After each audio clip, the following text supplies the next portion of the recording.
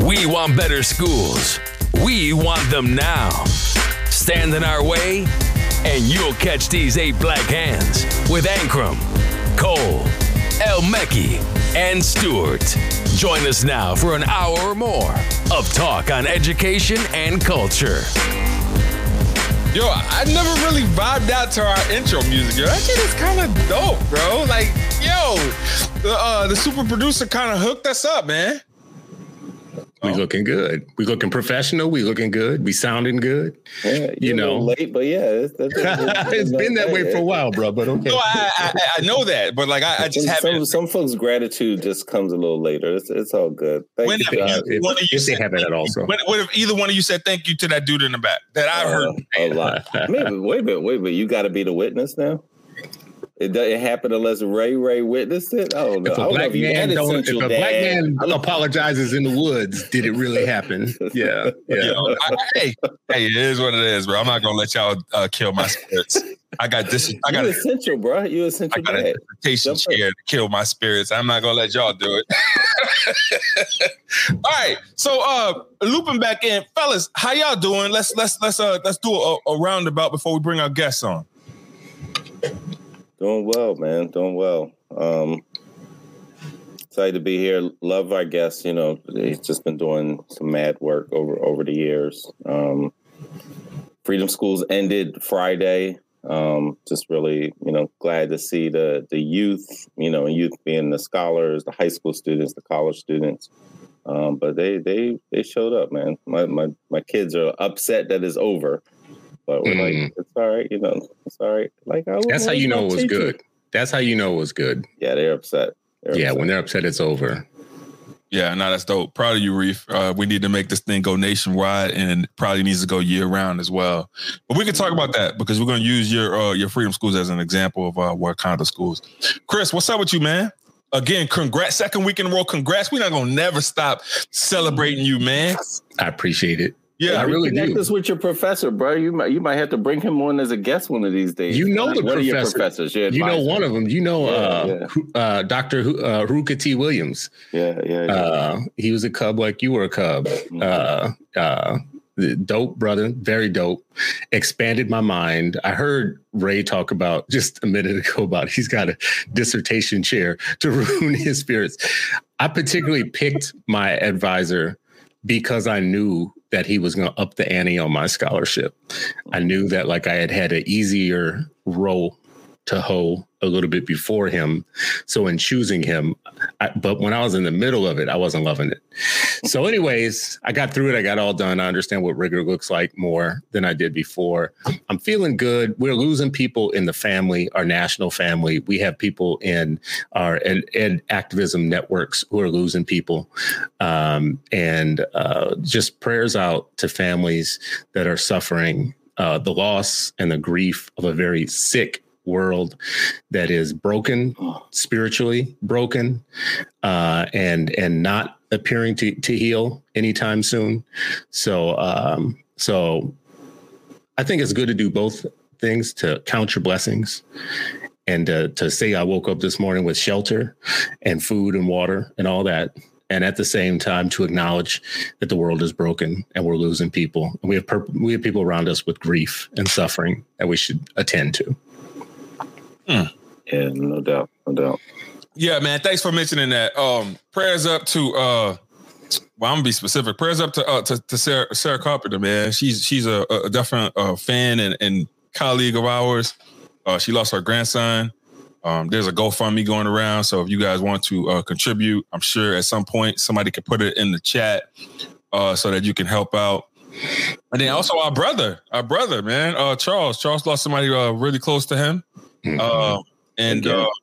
Again, yeah. So it's been massive loss in terms of just our inner families, right? And so definitely want to lift those people up in prayer.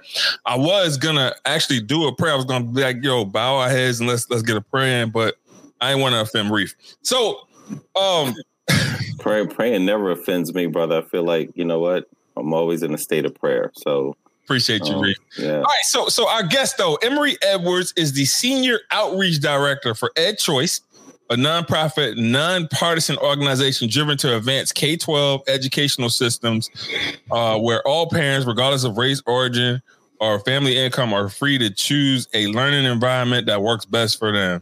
A creative strategist by nature, Emory uses 20 years plus experience of marketing and event planning to inform and build partnerships with the community. But beyond just reading from the script, yo, M is hella dope. If you're doing anything in school choice or ed choice or whatever, like he probably has his hands in it in some kind of way or the other. Doesn't really want the credit for it, so he kind of plays the back scene or whatever. Very humble dude, and I'm grateful to be able to call this guy a friend. So let's welcome Emory Edwards to the show. What's going on, fellas? Hey, man, love that shirt. Yeah, what you got there? Gordon, Frederick, and who? Malcolm, Booker, and Langston. All right, I like that lineup. Had to bring it out for you. Yeah, wow, that's a lineup, bro. So, hey, Reef, pay close attention to M's setup, right? I'm looking. Look at my setup. What's wrong with my setup? I got the water. I got Ray, bruh. I'm just gonna tell you, this ain't the week for you to talk, homie. Hey, listen, I got something. You look like you in the opening scene in The Matrix, just meeting the agents for the first time, bruh. What's going on? You got the flood lighting on, so hey, don't worry. I got. Dope, that's dope. Undope, Essential Dad, but that's dope. Yeah, I still do a lot of design work on the side, so I got to make sure I have a space that pushes me creatively and kind of helps center me. So yeah, I see them swords up there. So, oh wow. So M, man, talk to us about the work you do, man. Like, just introduce the folks to like the types of things that you're doing and things to look out for. So really a lot of the work that I do is just trying to authentically connect with the community and inform them about educational choice, helping them understand that we truly can have the power and opportunity to pick what school is best for us, trying to help them understand the policy aspects of that world. And, you know, for some parents, it's just giving them hope. That's really what it comes down to. You know, I've had a lot of conversations over the past 6 years where I'll talk to a mom that, you know, tells me like, you know, hey, I never realized that I had an option to send my kids to a different school. So whether it was a charter, whether it was a private school with a voucher, or even just going to a different traditional school with, you know, inter-district transfers, just letting parents understand that, hey, you have these options out here, and here's, you know, how we can truly take advantage of them. Yeah, that's dope, man. So we appreciate you and we appreciate the work you do. So essential question, and Chris, we'll start with you, sir. And how can these schools be more welcoming to fathers, man? I put on my Essential Dad shirt for a reason today, right? Because I feel like fathers are like absent, and I know you drive this narrative home in terms of like, you know, us being invisible. How can we make these things more visible? How can we make ourselves more visible? How can schools be more embracing of fathers? Yeah, I think everybody here would agree in all the work that we've ever done that relationships matter in almost any line of work that you're in. Emory is one of the rare people on this call who's been in both like ed reform world and sales, has done worked with the public and in sales. And relationships matter in every line of work, but in education, it's doubly so. And if you want Black men and Black fathers participating, there's a way to relate to us. There's an invitation, unceasing invitation to us on a regular basis. There's ways you build community, community around things that you want done. So sometimes like schools don't know what to do with volunteers. I'll just put it that way too. I've been invited to things and get there and understand that they have no idea what they want to do with me once I'm there. And it'd be nice, like men, I don't want to generalize, but oftentimes we like something specific to be happening, right? So like if you invite me in, give me something specific that we can work on or that we could do or that we could talk about, and you'll probably pique my interest and I'll probably stick around longer. But the one thing that you have to do, and I don't know how you do this, I'll ask the rest of you, especially you all with the experience with schools, is you can't feminize everything in education. And I don't think you all understand the extent to which sometimes we show up as men and we're in like another world. We're on another planet because it's so feminized. What y'all got going on sometimes, it's not for us, by us.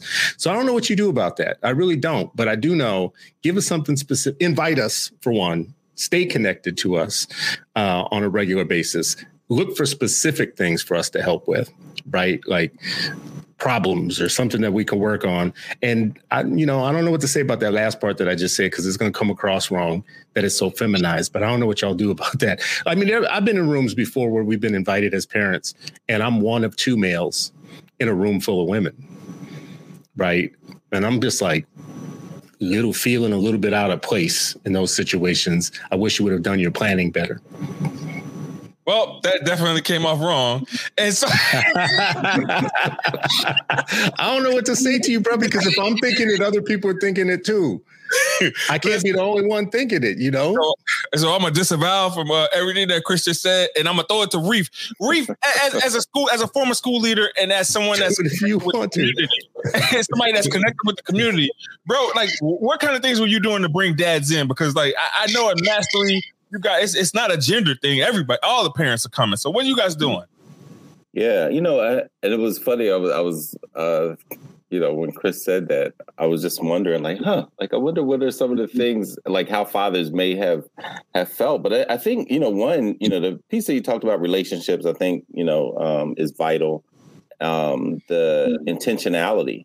Right. I think there was a mindset that they are welcome. Right. Like when he talks about invisibility, he's, Chris isn't just talking about like, oh, they're invisible. They're being marginalized. Right. They're being erased. They're being told that they're not there when the narrative is opposite. So I think some of it was our mindset. Like there wasn't an assumption that fathers, and we're talking about Black and brown men, 99%. There was no assumption that they were only going to come to the football games or basketball games. Like that would never cross our minds. Like the assumption was they're going to be a part of it. I think on the flip side of that, as a school leader, we had a number of men in the school as well, much higher than the percentage. I think that when Ed Trust was looking at it, I want to say 30-something% of our teachers were men. And so I think that may have mitigated what Chris may feel when he goes to schools. Like there was some level of, balance. I think, I'm not going to let y'all make this about me. I'm not going to let y'all make this about me. Nobody made it. Nobody made it. That's not even going to fly. Let me just say this one thing. Yeah, because y'all going to like talk y'all going to get all like extra woke on this point. Whatever. Like, first of all, knock it off. Second of all, like if word of mouth all the world, word of the mouth is the number one way that people get information about things, about schools and restaurants and everything else. And if all the mouths you have are not Black men in whatever institution you're running, word of mouth is not going to get around. So you can send me emails and put flyers in the kids' backpack and send stool pigeons with messages over my house. You can do all kinds of stuff. I'm not hearing about it from anybody else. I'm not answering your emails. Your emails are dumb. You send me like 8 a week, and they're for things I don't even care about. We're changing our janitorial contract. Good for you. Good for you. That's why you're going straight to spam. So if I don't hear other people in my network talking about what you want them to talk about, but women have networks, right? They find out about things that are going on in the school that I don't ever find out about because they're connected to other people, not just because they got some email, whatever. Maybe. No, Emory saved me, brother. I don't know if I disagree with you that much, really. Like, I mean, when we talk about like just being around and being, I don't know what Essential Dad's doing in the background, but like, I think so. One, like being in the community, right? Like, so I would see some of the fathers at the barbershop, right? Like the barbershop was at 60th and Girard. That's less than a mile away from the school, right? And so like that was there, and I think but just having the relationships, being invited, they show up. I see them. They getting dapped up, right? Like it's dapped up. It's just like that kind of vibe and feel. And I wasn't the only Black man in the building. So Em, you're a charter school dad, right? Not to put you on blast, but you're a charter school dad, and I know you rock hard with the school leader of your kid's school. What kind of things are they doing? What kind of dope things they're doing? What kind of dope things are you seeing in Indiana that are like putting men on the forefront and inviting men in schools? I mean, the schools that are really doing good about it is they're intentional from the start. So, making you feel comfortable reaching out to different organizations. So I'm also a member of 100 Black Men of Indianapolis. So beginning of every school year, we pick a school where we do a high five round. So that's one way to kind of get guys into the building, letting them get comfortable. Now it's on that school leader to build that, like you said, Chris, relationship to let those guys know, hey, come back. We need to see you more than that. Another school leader who I'm really close with, every Friday, he has different people from the community that come in and just speak to the students. So finding intentional ways to get, fathers and men from the community in your building, that always works. I even go back to one of the daycares that my kids went to. The leader, I can remember him kind of pulling me to the side and was like, hey, I'm gonna pull a couple of you guys together. I don't quite know what I want to do yet, but maybe if it's just doing a barbecue or something for the kids, we're raising money to redo the playground, so we may need some manual labor to come, help do some things like that. But he was intentional with connecting with the dads that came through the building to say, hey, when I call you, I need you. So that being intentional, that intentionality is always an important piece. You can't just, like Chris said, send an email and think I'm going to see it. Or even send a letter home and think I'm going to see it. Usually my wife gets to the kids' book bags before I do. So if it's not something that's jumping out off the paper or something that's important, she's going to take care of it and I probably won't even see it. But if I'm in the building and you see me and you make a point to say, hey, we have this going, have this happening, we'd love for you to be there, or we need you there, that's how you get more men and more dads to show up. Oh, it hit different when you hear people say, I need you there, right? Like when someone do it, if I'm talking to a dad and I'm like, I need you here, like I know it goes over different. And it's like, all right, well, Ankrum needs me and he's going to call on me when he needs me. There's some other things that can be done that, and we've talked about it in terms of like just being intentional with inviting dads out, right? And so, Chris, you're not wrong in terms of like how education is overly feminized, right? It is. And so in knowing that, we have to create a space or a vacuum in which dads can come in and dads can feel welcome and dads can flourish, right? And so, we've done things like, hey, a daddy-daughter dance, right? And then, there are always going to be people that are going to be in the background huffing and puffing and talking about, well, why are you just doing this for dads? Well, the reason why we're just doing this for dads is because dads never get welcomed into school, right? Right. When you send report cards home, when you make phone calls home, the first call that you're usually making it to, and I know I can find research to support this, is to that mom, right? But you're not calling those dads with the same energy. So like if you call them like, oh, well, Johnny was misbehaving today or whatever, you may call the dad about the behavior problem, right? But you're not necessarily calling that dad about the academic component or the socio emotional component, right? And so we need to make schools all encompassing for dads. Bottom line, that's what needs to happen, right? And dads, y'all need to be active. Y'all need to show up, show out, and do all the things that you need to do in order to make sure that folks know that you're there. And man, if we got a principal on here that's doing that kind of stuff, you say their name, man. Naptown, stand up, man. We need to know who these people are. So that it's a lot of them. So as we keep talking, I'm going to shout them out. It's a lot of them that's doing some really good work here. Yeah, that's what's up. But let me say this about that point, though. Just this is more complicated than I think that we're talking about. There's a lot of social dynamics. There's a lot of male-female dynamics in here that I don't know that we could do a very good job of just quickly explaining. But I will say this much. Maybe where you live is different. Maybe you have different situations. So I don't want to grossly generalize. It might be different in Indy and Philly and New York and versus here, whatnot. But I will say this much. Many of us as fathers, the reason that our wives, when we have wives, are the interface with the school is because there's stuff we don't want to put up with. And we know that if we talk loud or if we hear something we don't like and talk in a way that feels threatening or feels this, that, the other, whatnot, we only have two choices. One, to go all the way with it and to be like, oh, hell no, and take it all the way to the hole, or to kind of try and take it down a notch and feel like, see, this is why I don't come up here and talk to y'all, right? Yeah. This is why I don't mess with y'all. This is why my wife wants to handle all this part of the work because she don't want me involved. Oftentimes because she knows my triggers and y'all one of my triggers, right? Like, so I don't know if I'm sounding crazy when I say this, but I'm just saying it's more than just me saying that it's about feminization. It's also about it's easy for you to hit a trigger and all of a sudden I'm the bad guy because y'all got you because what you got going on in this building is a hot mess and is ridiculous. You're blaming my child sometimes. And when I show up, it's a little different than when my wife shows up. When I show up, I'm not here to listen to the bullshit. Right. When my wife shows up, she knows how to talk bullshit with you.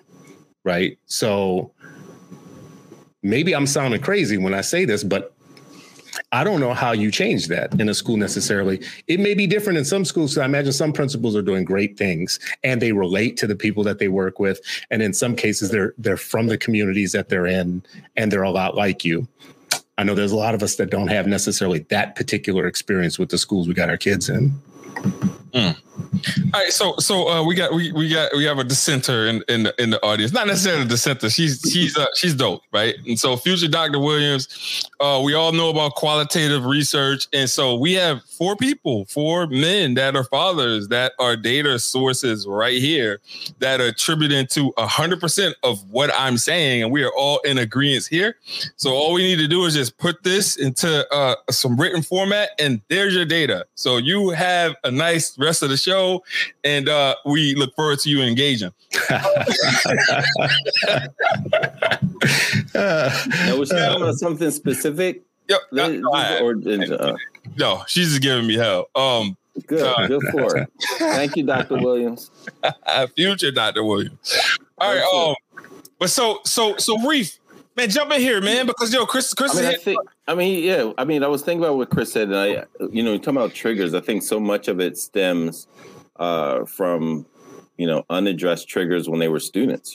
Black men were students, right? Like I don't think it's like everything was fine and then they get triggered as a parent. I think there's some deep-seated lineage, and for Black women too, but for Black boys, in particular, that's what we're talking about right now. Your sample sizes. I think that's a really important piece, and I'm really trying to reflect because across 26 years, I was only in 3 schools, right? So like it was long enough to build relationships across each one, and there were Black men involved in all of them, right? Like 2 of them, PTA president during some of the time I was there were Black men, right? And when I would say that, people were like, "What PTA?" Like, and I was just like, and so sometimes I have to like stop and really pause and reflect on it more because so much of it was just part of my natural.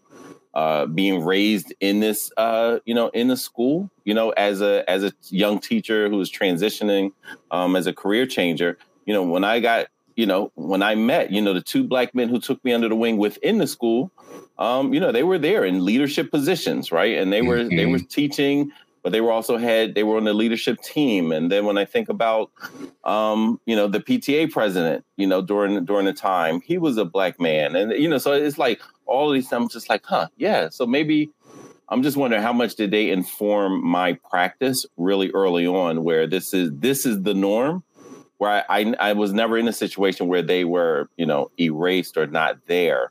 And so I really probably have to do deeper thinking, like, because you do some things and it becomes it. And it's like the Black men is like with the relationship. It's like, oh, I just do it. But like, no, there were some specific things that you were doing that you need to codify and share with others about building relationships, about being welcoming, about this intentionality. And so I'll try to think about that more. But that was always the case across all 3 schools that I was teaching and leading in. Yeah. So listen. So here's what we're gonna do. Right. We're gonna parking lot Black fathers, and then we're gonna come back to it. We're gonna dedicate a whole show to just like Black fathers, how they should show up, how they should be welcomed, or whatever. Right. I feel like. Just once again, just putting us out in the parking lot. Just once again, he's gonna put us out in the parking lot, all behind the school business. Gonna marginalize us. Yeah. Even on this show, we're gonna marginalize our Black brothers. Go ahead, man. Go on with your anti-Black bullshit. We got some things to get to, right? Okay. And so, folks, if you're in the audience right now, right? We always look at the current situation in schools through a deficit lens. I feel right, and so right now. in the audience, we're gonna do a quick whip around. What's wrong with America's schools, right? Because I feel like we can't really get to like the kind of schools that we want if we don't talk about, what's going on or what's happening in America's schools that make us want to have our own Wakanda schools, right? So, Chris, we'll start with you, bro. What's wrong with America's school? I think the systems are broken in so many ways that are specific to us. I talk about it all the time. So excuse me, people, if you've heard this before, but everything from the top to the bottom is rigged. The way that we enroll kids in schools, the way that schools are organized by boundaries and districts create hoarding districts and education deserts on purpose. It's purposeful. We are gerrymandered into low opportunity schools. And in those schools, the teachers that come there oftentimes, this isn't always, but oftentimes are the least experienced teachers or the teachers that are least ready to teach kids that are struggling.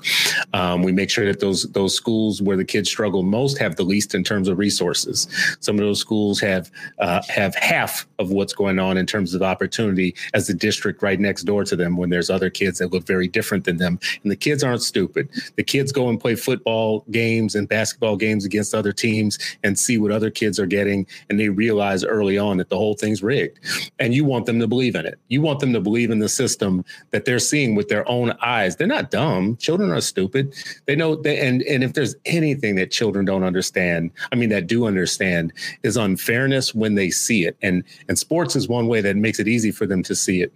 I don't know if y'all ever had that experience where kids make you pour the Kool-Aid exactly the same in 2 glasses, right? and he got more than me, blah, blah, blah, whatever. That's because they have an unfairness meter in them that is so strong. And you're sending them the signal that it's okay by keeping them in these schools where it's deeply just unbalanced and they know it, right? All the resources that go in.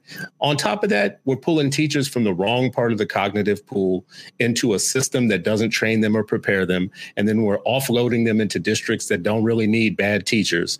And then we're embalming them with lifetime job benefits and letting them call themselves professional teachers, even year after year, nobody's learning, right? So when you ask me what's wrong with American schools, this is what's wrong with them. The most important thing that you can remember is that something I've said in a million speeches, and we'll say it again here.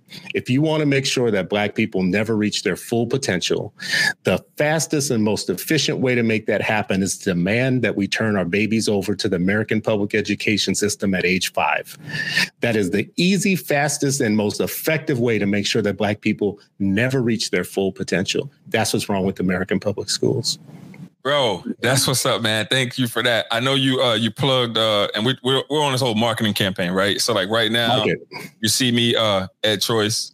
And Chris Stewart's line of hats and accessories. Essential Dad. Yeah. But before we get to M, we're gonna jump to M first. I just wanted to you highlighted Kool-Aid. Kool-Aid is now sugar free, right? And so, Kool-Aid was always sugar free. We the ones who put the diabetes in Kool-Aid, right? Right. He was always sugar free. That's true. Yeah, you're 100% correct. All right, but so sugar free Kool-Aid, folks, to keep yourselves away and keep yourselves healthy. But M, jump into you, man. What's wrong with American schools? I think what we've seen over the past few years is kind of what, like Chris said, there's a lack of being able to focus on what students really need. There's more of a concern of saving adults' jobs versus actually taking care of students, meeting them where they are and actually showing them how to, push through the system. Also, just the lack of connecting with parents. We talked about, just the trauma that some men have had about coming into school buildings. All parents have had some type of trauma related to school. So if you don't make that door inviting for parents to come in, they're not going to really come in and say what's going on with their kid or actually try to make that connection with the teacher. And a lot of times you need that for those kids, especially those that are, struggling, trying to find their way. And this is more about how do we build widgets versus how do we truly educate kids. And I think once we get back to that focus of truly looking and being concerned about how we educate kids, how we build our future, that's when we'll start to see things change, especially in our community. When we get back to the village and truly understanding that, hey, as a village, we have to make sure that we leave nobody behind. So even that kid that you see on the corner every day, there has to be somebody in that school building that realizes how to relate to them and how to actually show them that they can be more than what they're shown, what they're seeing every day, and they can actually be great. But right now, you don't really have a lot of those people in every building. Yeah, that's what's up. Reef, jump in here, baby. Man, it's I think both what Em and Chris said are right on. I see a lot popping up in the chat that also captures it. So in a nutshell, I would say from policy to practice, the success of the student is not centered, right? Often these schools were not set up for the children that we serve, the children that we're talking about, the 8 million Black children and beyond. And so from policy to practice, you have folks who weren't thinking about them, don't care about them that much, don't see a connection to them in the community. They don't have that mindset of training our replacement or educating the next leaders. Many of them think like, we're going to provide them a little bit of crumbs, and crumbs meaning whether it's funding, whether it's resources, whether it's actual education. And that's going to be just a tiny drop. They don't see their own child in there. I think when we talked before about the history of education, many folks who were in positions of power said, I don't care about public schools the same way I don't care about public restrooms. And I think that mindset is pervasive and it continues, whether it's policy or practitioners.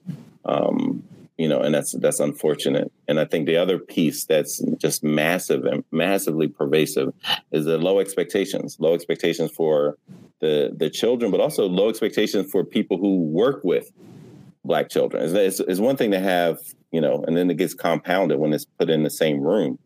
Or if I have low expectations for a student, whether I'm close to them or far away, but then I might even have low expectation for people that work with that student. And that's even more damaging. So it gets compounded in this nasty ecosystem that just chokes the life out of the aspirations of children and communities that love them. Yeah, man, that's dope and that's powerful. One thing I want to add is this, right? So like we see nationwide when it comes down to answer the question of what's wrong with America's schools, in my opinion, right? It's like, you see teachers unions that and their number one job is to advocate for teachers, right? And so like a lot of these teachers unions, like we can be mad at them, we can be pissed off, we can be like, oh, they're not thinking about the kids or whatever, but they're doing their jobs, right? Their job is to advocate for teachers. That's why they're here, right? So like every time I get upset with like teachers unions or whatever, I have to rechannel my anger and understand that they're doing what they're supposed to be doing. That's what they're hired to do. But me as an administrator, I gotta now shift my mindset to understand why I'm here, right? What am I here for? Am I here to be an additional resource for teachers? Sure.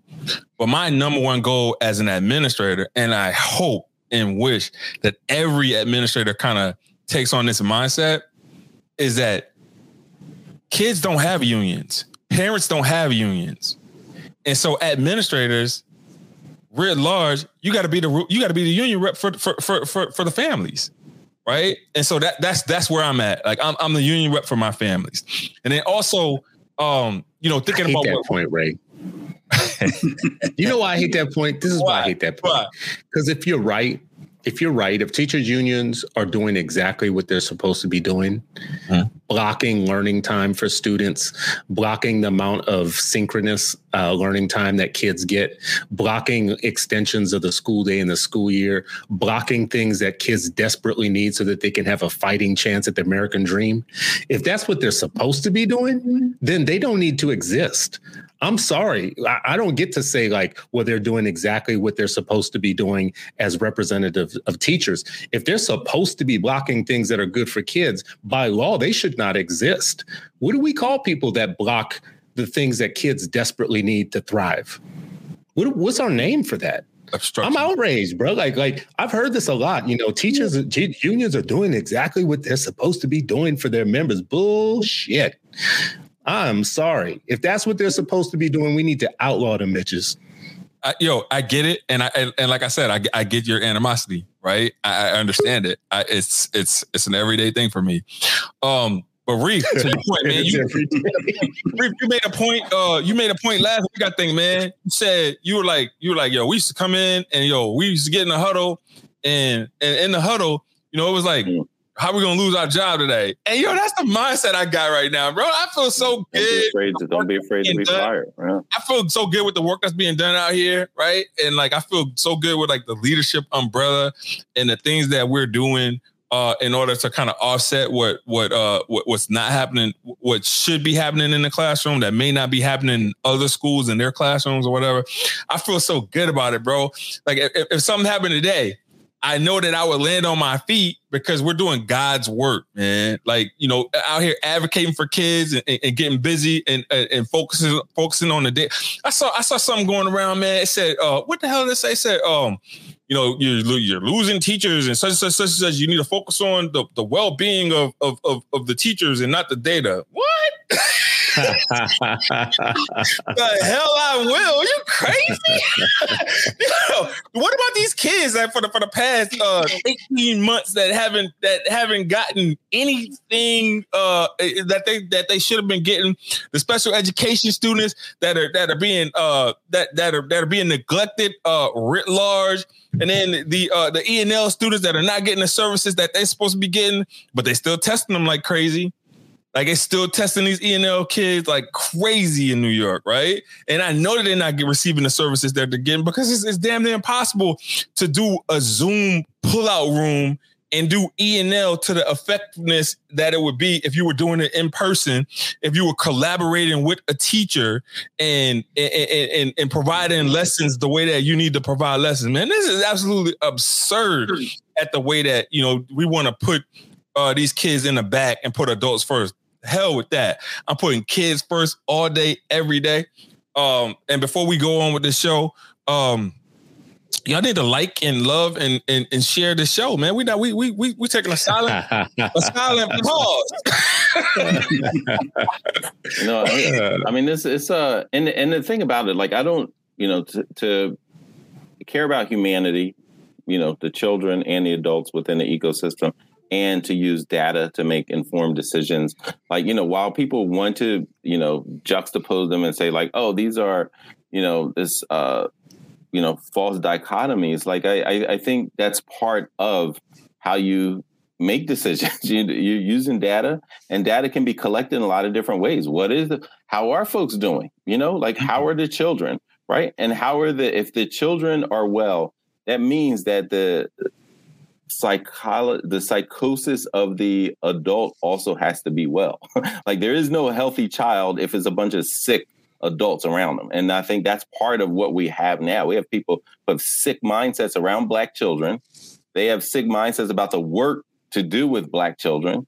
They have sick mindsets about the communities that love them and are, often forced to send them to them. Right. Like, and so that piece, that level of accountability and collectiveness, I think is absolutely crucial and should be on the forefront of our thinking. And listen, I've shared this before. Like I agree with Chris. I don't know if that's like, I hear like, yes, they're there for for teachers, but I remember resigning from the union because I thought like, what, I was invited like, hey, we need you at the table. We need you. I was a young teacher. And so I joined. And I'm a young guy and I'm just like, yo, I don't think y'all are centering students. Like the conversations aren't about students. Like, what, I'm out, I'm out.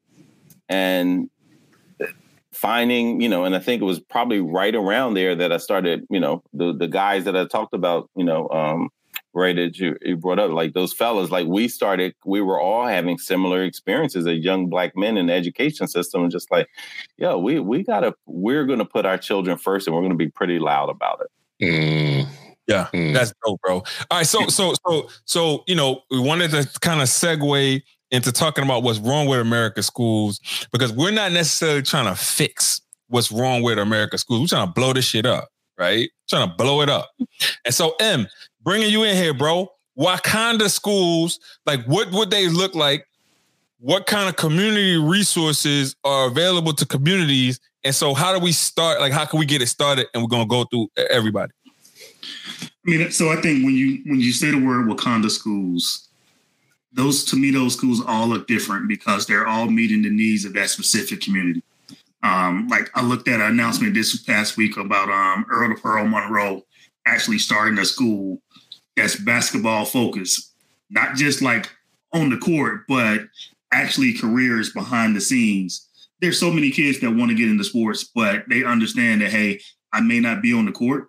They don't understand, like, you can still make $1 million actually as a coach, as a scout, all these other things behind the scenes. So actually being able to build schools that meet the specific wants and needs of our kids, of our community, truly connecting to them, setting up a way to where the community truly has a lot of buy-in, a lot of say-so about what's happening. Most of our neighborhood schools that we cherish so much, go to that school and say, hey, I want to do a block party, or I want to start a Saturday reading program or a Saturday basketball program, and see what your community neighborhood school tells you. Now go to a charter school in that area, talk specifically to that school leader, and see what answer you get. Two totally different answers. So I think when you truly look at building schools that connect directly to the community, meet the needs of the community, meet the needs of our kids, that's a Wakanda school to me. And you guys know I'm a policy guy. So I think a lot of people agree that, hey, those are the type of schools that we want, but they don't understand the policies that need to be in place for us to truly have those schools. And for me, that policy is the dollars have to follow the kid, regardless what school they go to. And I'm not just, when I say dollars, I'm going extreme, not just that state funding, but if your local district spends $15,000 per head, that $15,000 needs to follow that kid wherever that parent decides to send them. And you will see a tremendous difference in how our kids are educated, how our kids are motivated to go to school, and honestly, how our community looks. Because once you start keeping those dollars in our community, that money starts to recycle. We start to rebound our community. We start to actually see stronger neighborhoods. It all starts with having the right education centers in our community. And they have to be led by us. Yeah. Chris, before we get to you, I just want to add some insight to what you said. You're absolutely right in terms of like the money following the kid. But then also, when the money follows the child, it strengthens education, right? Because now district schools, they have to be aware. They have to present a certain kind of awareness in terms of like how they market their product and how folks are walking away with feeling about, what they're doing in schools, because now it's a competitive market. And now, it's not just you're going to receive my kid. You now have to compete to receive my kid. So having school choice, I think, kind of, it makes the market fair in terms of like, you having to do things now in order to be beneficial for kids. But Chris, jump in here. Wakanda schools. First of all, I don't want Wakanda schools. I hate to be a problem child, but I want authentic, culturally affirming schools that are indigenous to the people that are in them, wherever they're from. Wakanda is a fictional place made in the Marvel universe for a movie created by two white guys. And the cast of that movie are the lowest paid of all the Marvel movies. And they tell you about the underpayment. Chad Boseman made something like $5 or $6 million for his role as Black Panther, one of the highest grossing of Marvel films. Paul Rudd got $40 million, right? And Paul Rudd is one of the lowest paid. Chris Evans got $43 million. Scarlett Johansson got 56. Bradley Cooper 57. Robert Downey 66. Chris Hemsworth $76 million for Thor. So I don't want Wakanda schools. I want culturally affirming schools made by the people that are in them. And I don't mean to be a joy kill, because I love Marvel. You do. Mm-hmm. I love Marvel and I love Black Panther and I love the idea, and I get what the idea is. So let me not be just, but I'm just saying, we use the word authentic all the time. Like things need to be authentic to people. especially in education. So in the schools that I'm thinking about, like here in Minnesota, we have lots of charter schools, for instance, that I've talked about a lot, that are Somali schools and Hmong schools and schools for Latino children, made for them and by them, coming out of the communities that they're in, because the school district wouldn't honor their culture. Like the Hmong are a good example. They went to the district multiple times and said, we're losing our heritage and our language, and we have grandkids that can't talk to their grandparents, and we can't stand for it. And the district said, yeah, we'll get you a couple of things or whatnot. And then next thing you know, they have their own schools because the district took too long and drug their feet. I think that should be a lesson for Black people all across the country, is having schools that are indigenous to your people, where you are locally, honor your history and your ancestors, form your kids in their own culture, regardless of what that culture is. You might be Chicano in California, you might be Hmong in Minnesota, you might be something, wherever you are. You need schools specific to you. And I like to give an international example. In northern Mexico, the indigenous people in northern Mexico overthrew the government and took over their schools and elected their own teachers. They totally redid their schools from top to bottom. So now they have an entire system of schools that have been indigenized to their people locally. Same thing happened with the Maori people of New Zealand. I like to keep bringing these folks up because sometimes local examples don't always work for us. Indigenous people all over the world have realized that their kids can't get a good education in the colonial context. We don't think that way because the colonial context is like the air that we breathe. We're like fish in water. We don't realize we're in water. But our kids are really in colonial schools with the colonial context, with the little Afrocentric dressing here and there and the MLK holiday here and there to like throw you off course. But indigenize your schools. Make them indigenous to your kids, your needs, your communities. Whether you Black, brown, beige, we need all kinds of schools. Let me ask you this, right? Do you purposely do this shit? Because I know these numbers are not just sitting in your head, right? You had to plan this out. You're like, all right, this is what I did not plan it out. I just thought to myself, because I'm a big Marvel fan, by the way. Yeah, I'm a big Marvel fan. I'm still waiting for another Black Panther. It's been a little bit of time. We done had, triplets on some other movies or whatnot. But I am thinking a lot about who owns our check, who owns our royalties, who owns our paycheck, and at the end of the day, if we're talking about making education completely authentic, we would be talking about Nubian schools and Mali schools and Timbuktu schools and Timbuktu libraries and whatnot, which are nowhere on the horizon for us right now. Right. Yeah. Nah, I feel it. Hey, Tedrick Holmes, you in the comments. We see you. You guys are building that Idea Public Schools. Idea Public School. Baton Rouge is one of our stops on our tour, our upcoming tour. So hit us up. Maybe we could do a podcast from the Idea Public Schools in Baton Rouge. Hit us up. Reef, jump in here, bro. Yeah, man. This. Wait a second now. Let our guests go back in, just because I don't want to burn up his concept. I think the Wakanda schools are his concept, and I feel like I may have just done my man dirty. I don't want to do that. I don't want to do that. That's actually Ray's concept, but me and you talk about this a lot about. Yeah. Oh, it's Ray's concept. Well, then never mind it. I don't mind burning it. Yeah. Okay. I didn't want to burn up your concept though. But we talk about it a lot. Just being able to build schools that, again, authentically connect with the community, or culturally affirming, regardless where you come from. So whether it's African American, whether it's I'm Italian, whatever school really connects to you, having the ability for that community to say, "Hey, we really want to take charge of the education of our kids," and there's a means and a method for them to do it. One of the conversations I have here in Indy. We actually have a bill that's called our Innovation Network Bill. So it's only used within Indianapolis Public Schools, but any district in the state actually can enact it.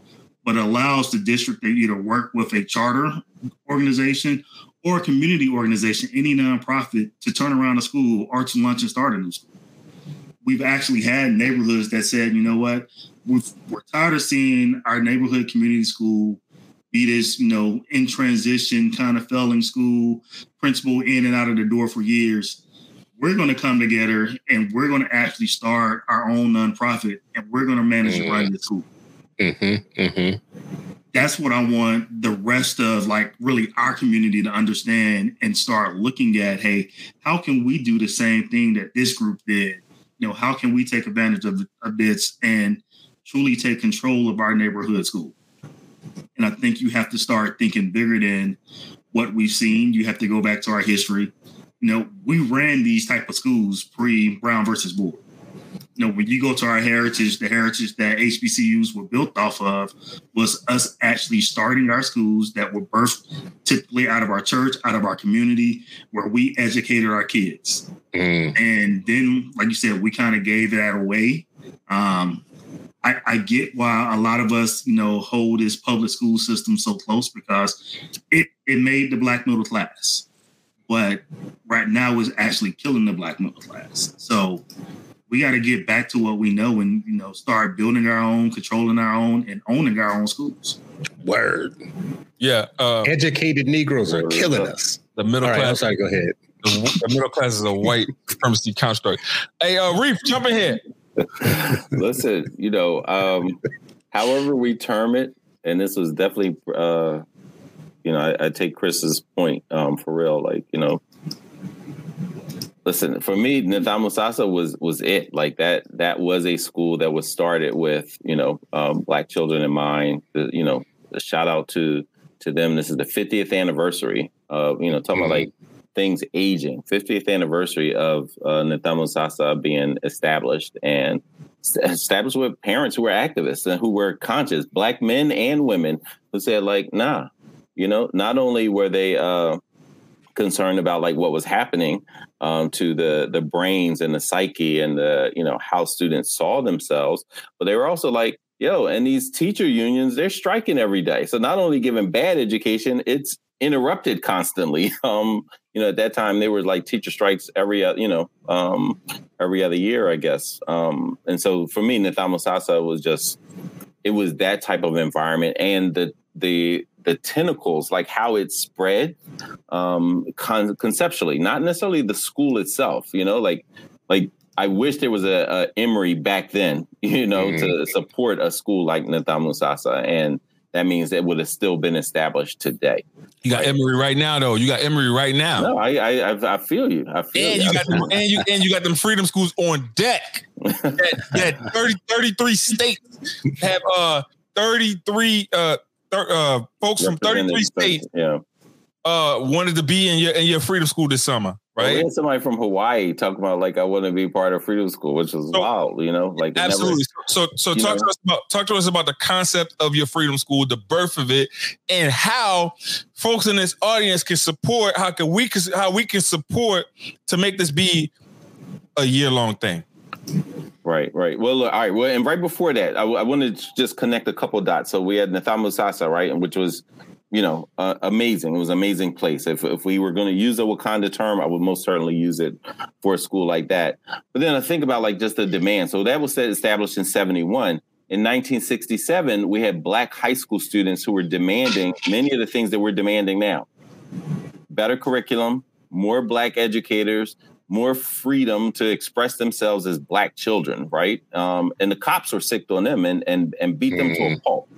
Right. So folks who are not familiar with it, look up the 1967 Black student walkout. You look at the Chicano movement across the country, like what was going on, ethnic studies, and the same thing now that people are like trying to pass policies to get rid of. It's all in that same kind of consciousness, independent. Like there's some people are saying like, I want to have independent thought from what you're trying to force to ram down our throats. And they're like, no, we're going to pass laws to make you take whatever it is that we give you. And then I think about our team right now. They're writing the LCC curriculum, and our curriculum LCC we named it. It's named after two people, Caroline LeCount, who back in the 1800s was demanding more Black educators for Black students in the 1800s. And she said the impact and the difference that they make in Black students' lives is absolutely so crucial that that's what she was advocating for. Right. And her fiance was Octavius Cato, who is an activist, who was an educator, and who was murdered in the streets for getting, folks, helping Black folks to vote in Philadelphia. And we're talking about like the 1800s, right? And so they were educators, but they looked at it all as how do we craft an ecosystem that's safe for Black children, right? And so then you fast forward this, and you know what? Matter of fact, I need to we have a unit map I want to share with the Patreon because I did want their feedback. So I'll make sure I connect with you, Ray, so I can get that in the Patreon. Yep. Because I would love some of our families, more of our families' feedback, about that. Like, hey, are these the things? If your child's future teachers were thinking about this before they even got to college, while they were in high school, and they're saying like, hey, I'm thinking about exploring education. Here are the things. Because we know in the many teacher preps, that ain't what's happening. They are not. Black children development is not centered in many of these spaces. So then when we fast forward to Freedom Schools, it's really trying to, replicate situations, but it's intergenerational. So not only is it this teacher pipeline, but very specifically, it's like, okay, first, second, and third graders, early literacy and positive racial identity development, community, relationship building. That was the first thing that, Chris talked about and Emory talked about. How do we bring that all together? And so I think the opportunity to build on what our predecessors did, when they replaced when they were training their replacements, they're talking about us, the four of us. And so how are we going to train our replacement to move forward? That's what's up, bro. Love the work that you're doing. Love the energy that you have with regards to the work. And thank you for including the patrons in terms of getting feedback on that piece. Looking forward to sharing that with them. Shout out to the patrons. And if you're not a member of our Patreon, you need to be. All right.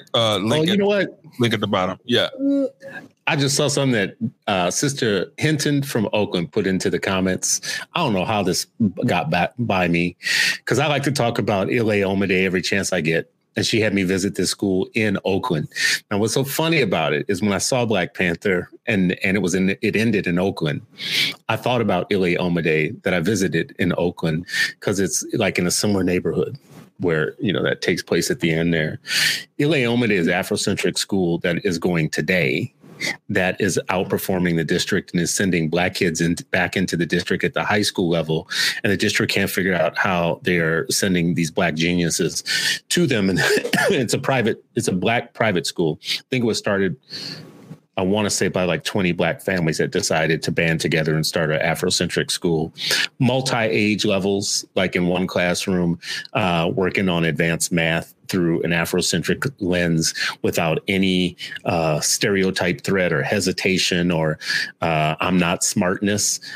Kids who approach you, young people who approach you in ways in which is very confident, mature, right? They're walking through the hallways. My favorite thing, the way that I always know that a school is good is when I go to the cafeteria and see what they feeding the kids for lunch. Yes. And it turned out that the woman, I knew I smelled something good in there. The woman who cooks for them, at least when I was there, is from New Orleans. And she had the Holy Trinity, chopping up big piles of onion and bell pepper and celery, and was cooking real food at like 9 o'clock in the morning.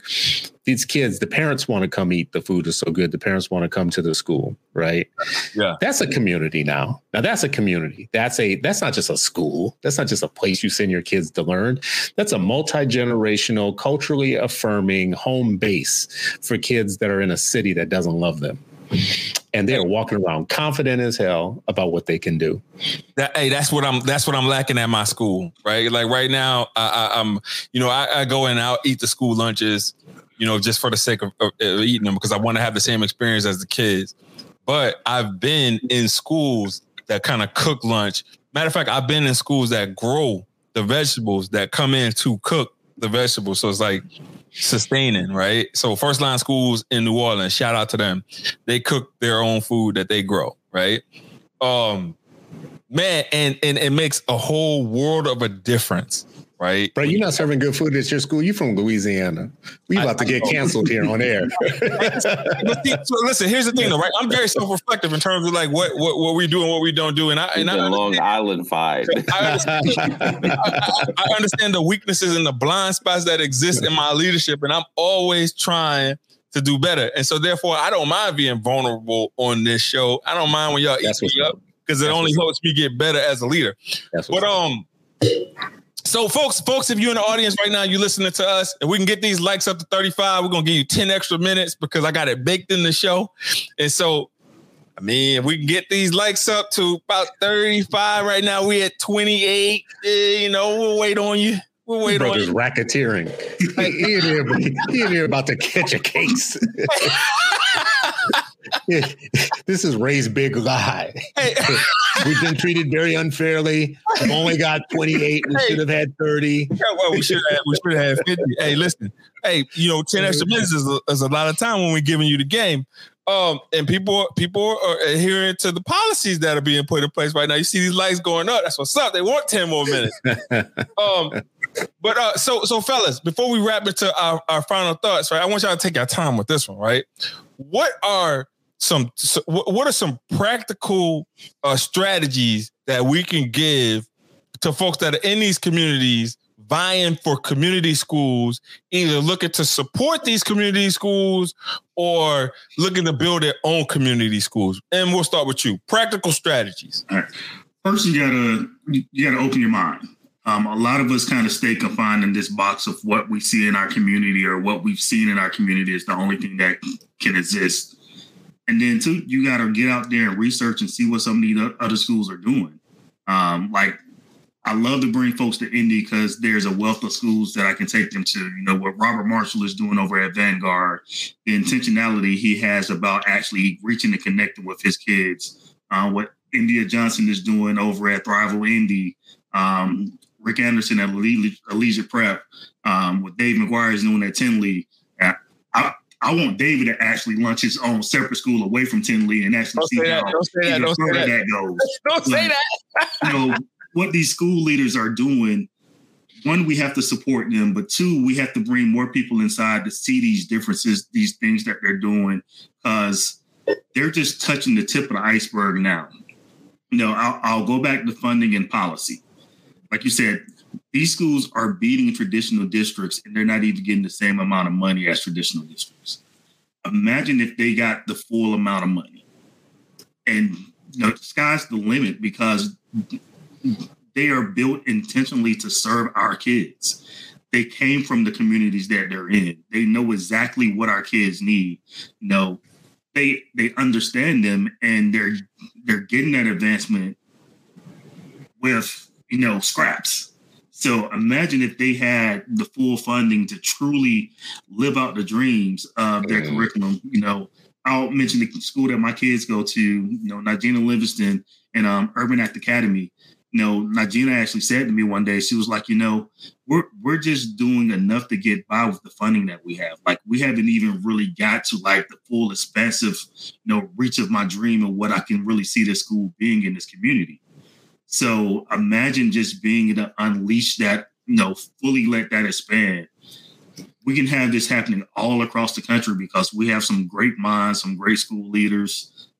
Even in your backyard, Dr. Steve Perry, that's my guy. What he's doing up there is tremendous. What Tim King was doing in Chicago is tremendous. You're his school leaders and teachers that, may crack on the way that they do things, but they're intentional.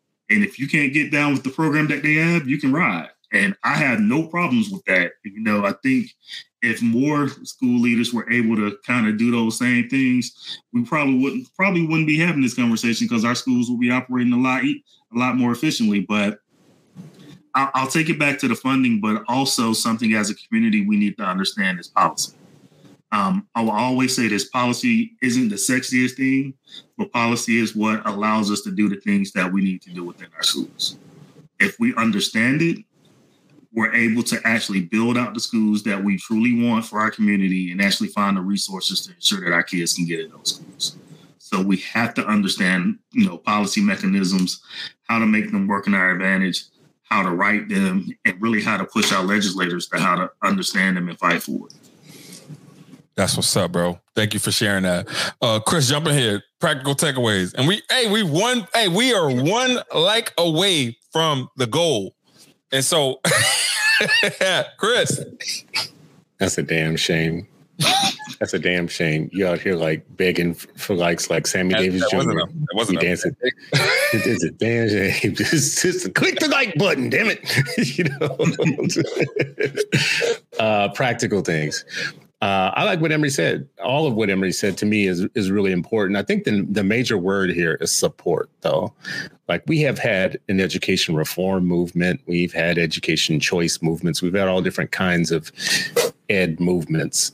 But the kind of movement we haven't had yet is when people, adults with something to give, show up and say, what can I do? So you have people like David and others that are running schools. The operative question for a citizen that has something to give. And oh, by the way, everybody has something to give. Like, this isn't a rich man's game or a poor man's game, or you have time, you have resources, you have skills, you have things that that you're doing in the world. And guess what? Those are all the things that successful schools need. They need support. They need skills.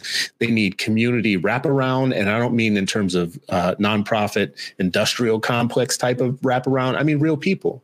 Like, we talk about the village figuratively all the time. The village, it takes a village to raise a child, blah, blah, blah. Well, the village is sick sometimes.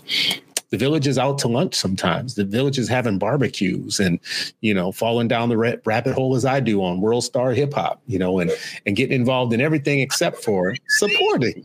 Support.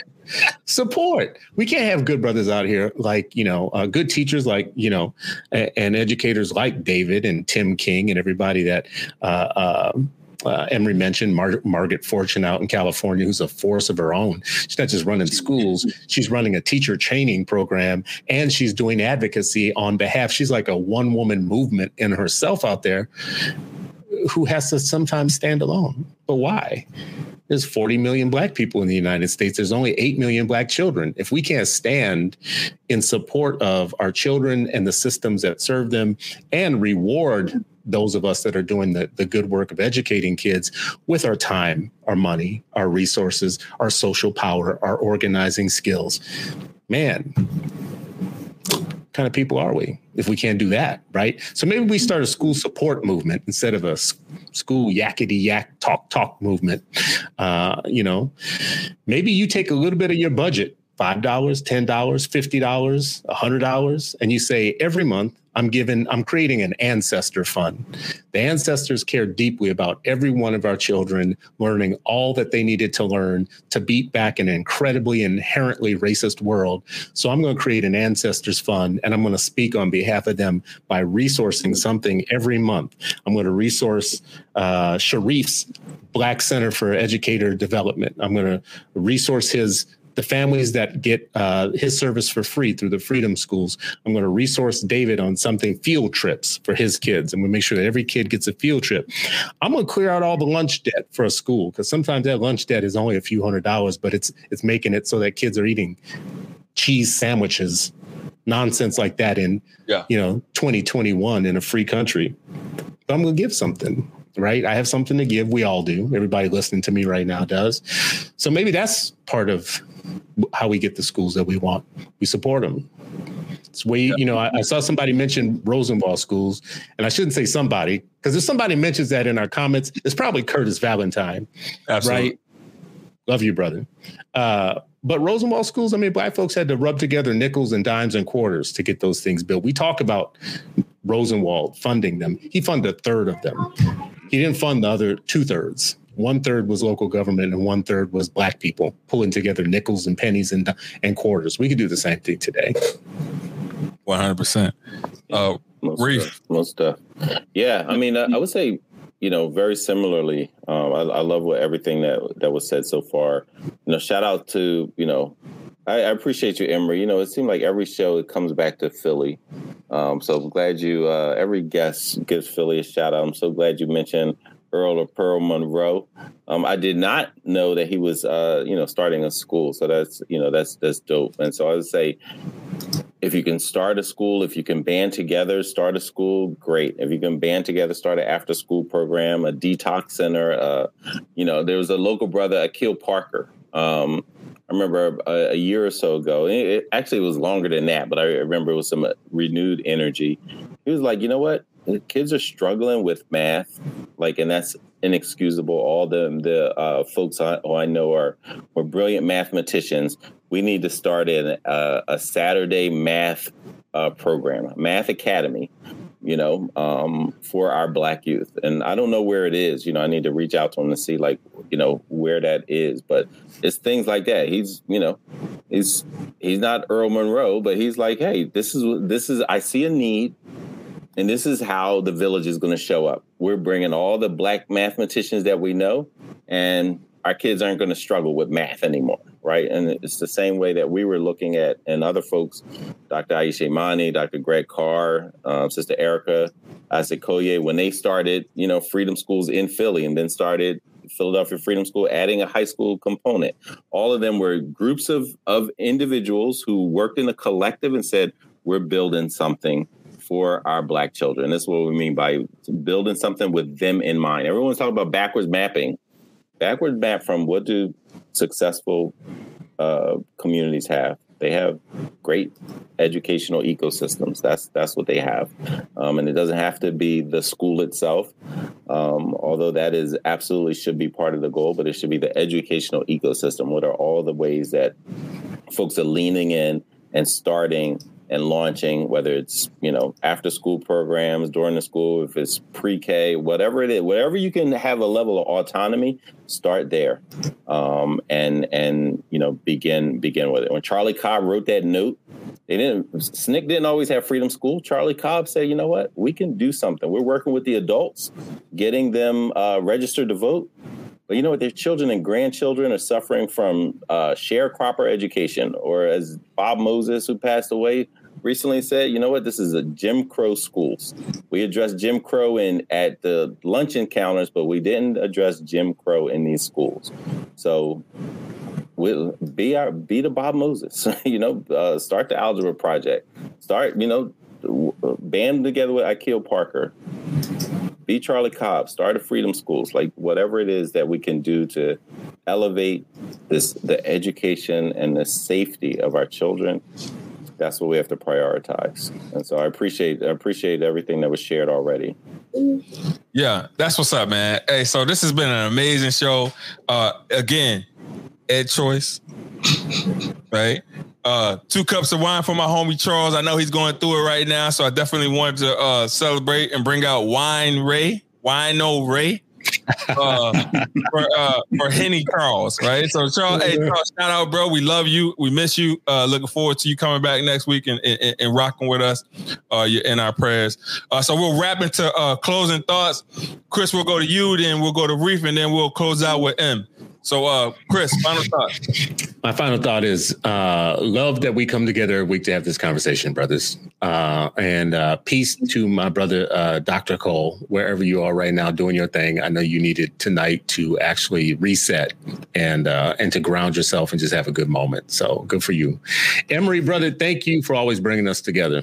Emory is a focal point now within this movement. I try to be a connector, and I think connectors are a good thing. Emory is turning into an Uber connector, bringing people together across state lines in different places for a positive conspiracy for the elevation of our children. So I love it. Let's be in positive conspiracy with each other. Let's get these 8 million Black children in education. Let's get these parents a choice, an option of the who, what, where, when, and how of education. We got to stop letting people define for us, especially the wrong people. Isn't it weird that the very people that are the least justified by history to have any type of authority over our children's education are the very ones who want to have all the say? They want to tell you what our kids should be getting. They want to define it for us without us because they know better than we do. When has that ever worked? That ain't never going to work. Knock it off. That has never worked in history, is never going to work.